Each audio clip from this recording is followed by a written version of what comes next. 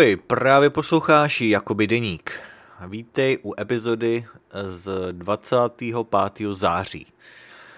Je 11:45, takže už je docela pozdě. Mám otevřený okno, takže možná uslyšíte nějaký hluk z ulice, ale máme pěkný počasí a chtěl jsem trochu vyvětrat. Opravdu začíná se krásně ochlazovat.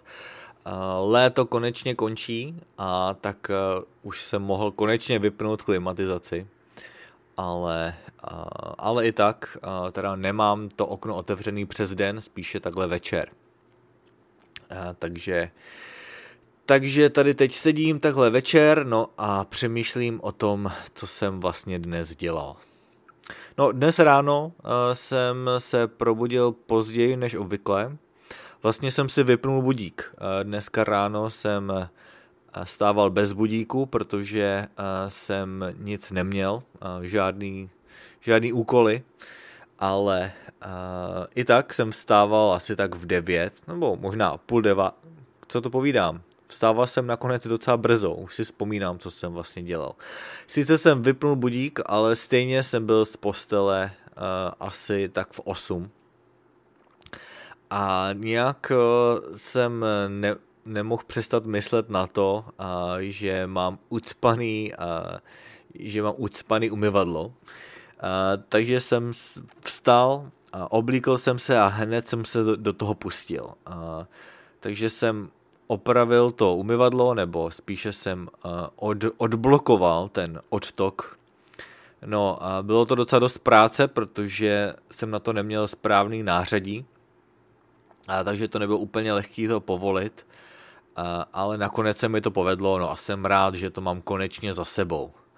Vlastně asi tak, no nevím jak dlouho, asi tak týden jsem měl to umyvadlo ucpaný, takže jsem ho nemohl používat. No naštěstí v té koupelně je ještě jedno, takže mě to tolik neomezovalo, ale bylo to takový otravný.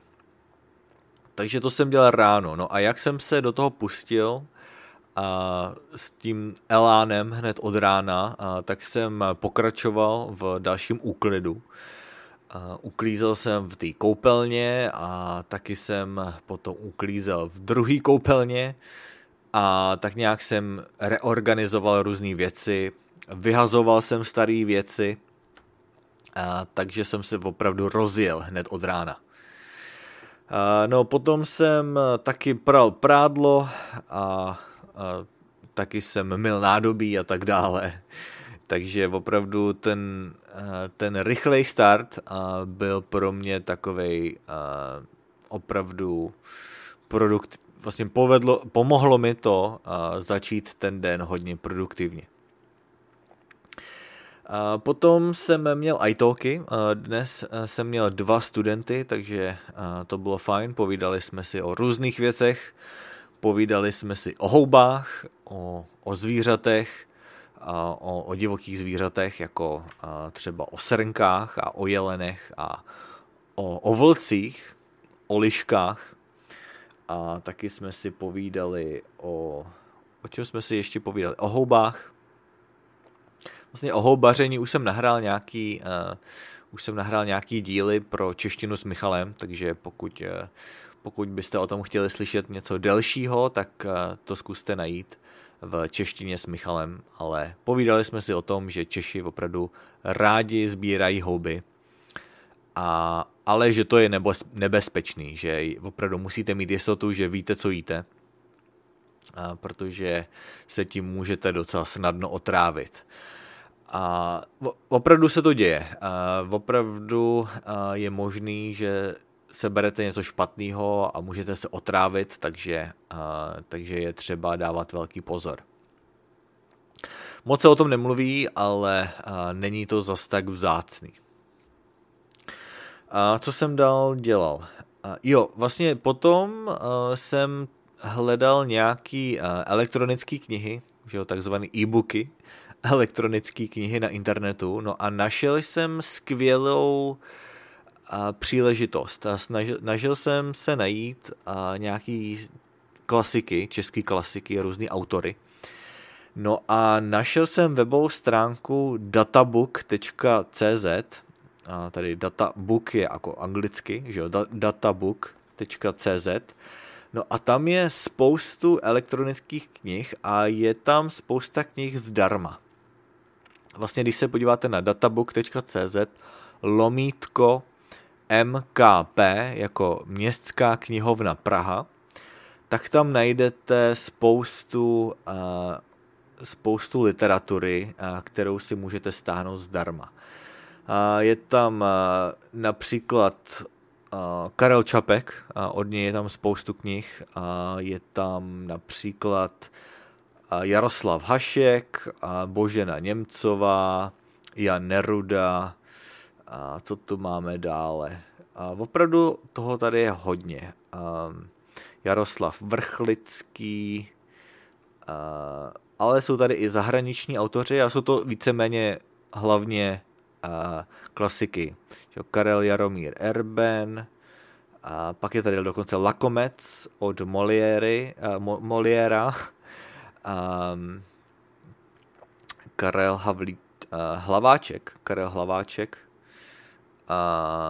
co tu je dál? Karel Havlíček Borovský je tu taky,